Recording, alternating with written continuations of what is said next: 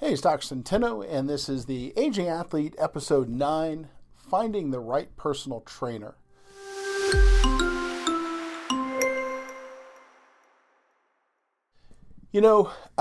It's New Year's resolution time as I record this podcast, and that means that the health clubs are going to be packed for the next few months.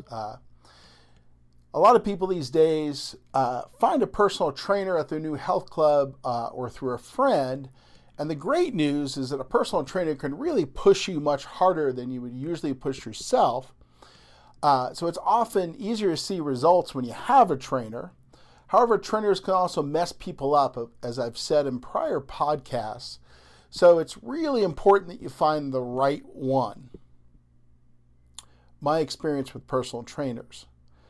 Many years ago, I began working out with a personal trainer. The good news was that, again, I got pushed really, really hard. I was working out much, much harder with a personal trainer than I could ever do myself.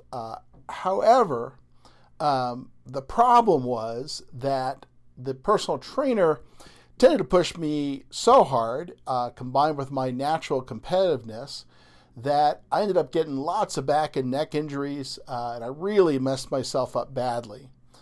There was another reason I got messed up, and that was because the personal trainer really wasn't focusing a lot on core.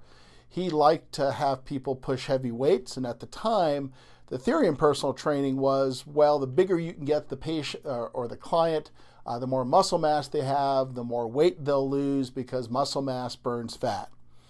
The problem with all of that was, again, I got injured so badly one time, I needed an immediate epidural from one of my partners, and then in my neck, I got injured so badly I couldn't even lift my head off the pillow without grabbing my teeth in order to move my head, so it was not a good scene. A core stability checklist. For anyone who has any kind of chronic neck or back issue, one of the problems is that they have issues with strength in the core muscles. And these are the muscles that help to stabilize the spine through the neck, through the upper back, and into the lower back. And I've talked about these in prior podcasts, so that's not really the focus of this, but it's important to understand if you've got a core muscle issue. So I put in the blog that there are 5 questions to answer to see if you have a core stability issue. Number 1, can bending over to get something off the floor wreck your back? Yes or no? 2, do you notice that opening a heavy sliding door or turning a heavy shopping cart in a store can aggravate your back? Yes or no? Number 3, can lifting something overhead whack out your neck or shoulder? Yes or no? Number 4, does sleeping the wrong way mess with your neck? Yes or no? Number 5, does traveling with a carry-on luggage where you've got to put it in the overhead bin kind of tweak your neck or back? Yes or no? And if you've answered yes to any of these questions, you probably have a core stability issue. So let's try some more questions to consider. Number 1, can you feel your butt muscles kick in when you rotate your trunk, like when opening a heavy sliding door? Yes or no? If you're walking around, can you tighten your abs and feel them come online? You should feel, really tight, almost like a shield in your abdomen. Yes or no? Number 3, when you open a heavy door by pulling, do your upper back, abdominal, and butt muscles all engage? Meaning, can you feel them come online? And if you answered no to any of these questions, again, you probably have a core problem. So this is just setting some expectations on what a core problem looks like and why it's critical. Working out without a core, or how trainers wreck clients. As I've said before in prior podcasts, my problems began when the trainer didn't understand that to push big weights, you need to have a very strong suite of core muscles all working together. And these are muscles in the low back, like multifidus, muscles in the abdomen, like transversus abdominis, obviously the obliques, your rectus in your abdomen, muscles in your upper back, like the latissimus dorsi, stability muscles in your neck, your butt muscles, all of those things need to be really strong if you're going to push big weights. And again, the problem back then when I got injured with my trainer was that they felt that you needed to have bigger muscles to burn more calories. And I see these guys come into my office who are on testosterone therapy, and they're huge. But they're also a core and postural nightmare. Their heads are forward, they're bound forward by all the muscles that are pulling up front in their chest. So if you want to actually not injure yourself with a personal trainer, you need to understand that for every pound you have to push with your arms or legs, you need equal strength in your core. So about half of your workout should be focused on your core, and about half of your workout should be focused on pushing weight. What did I do? As I've said, several years ago, my back was a core wreck. I didn't actually really know it, but I would have failed my own test that I just gave you. My thinking at that time was that my spine was messed up enough after being diagnosed with cervical stenosis and a low back spondylolisthesis, where one level had moved forward of another, that I needed to get rid of my HIIT routine and substitute that for a limited set of weights and a bike. So I kind of put myself in this little box of working out. Here are the things I can do. Here are the things I shouldn't do. Then I met my current personal trainer, a guy by the name of Kelly Cole, and he convinced me slowly but surely over about a year of working on my core that I could do more. And as he worked with me for that first year, carefully listening to what was wrong or in pain, we would steer clear of certain things while working on building my core strength.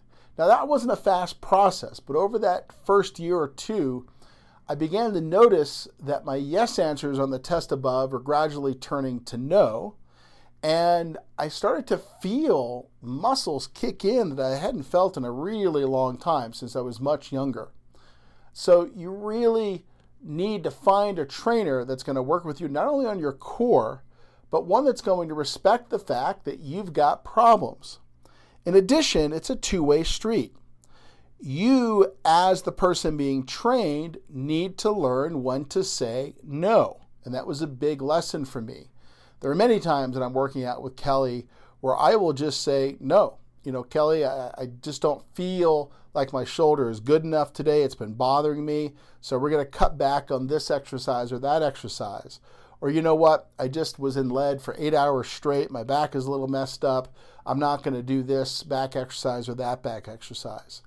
So that two-way street of having a trainer that knows when to back off and having a client that understands when to say no is critical to not get injured for an aging athlete. A problem of scale. I've referred several patients to Kelly over the last few years. He's a Boulder-based trainer. I live in Boulder, Colorado. And as a result, that's been great. But the problem was, as I told Kelly, that he couldn't help my patients that were not in Boulder. About half of our patients come from out of Colorado, and a lot of them come from different parts of Colorado. So one of the things that Kelly was able to do recently was to put together an app and to try to start to scale his type of personal training, which is very different. Now listen, I don't recommend anything because I get paid. I'm not associated financially with Kelly. He's just my personal trainer, and just like I say when I talk about products I use, I don't get paid for selling any of those things. I am just telling you what I do. So whether you want to get with Kelly or someone else doesn't really make a difference to me. But what is important to me is that you find a personal trainer or a set of exercises that you can do that won't hurt you.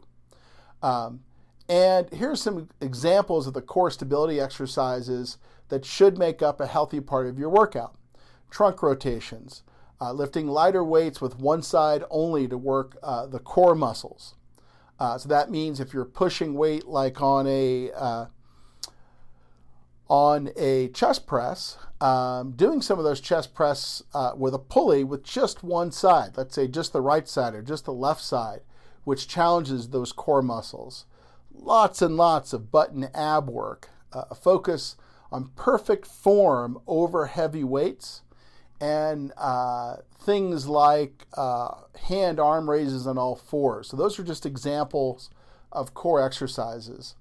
So if you're going to find a personal trainer, what's my advice? As part of your New Year resolution, look for a trainer that, number one, is very focused on core.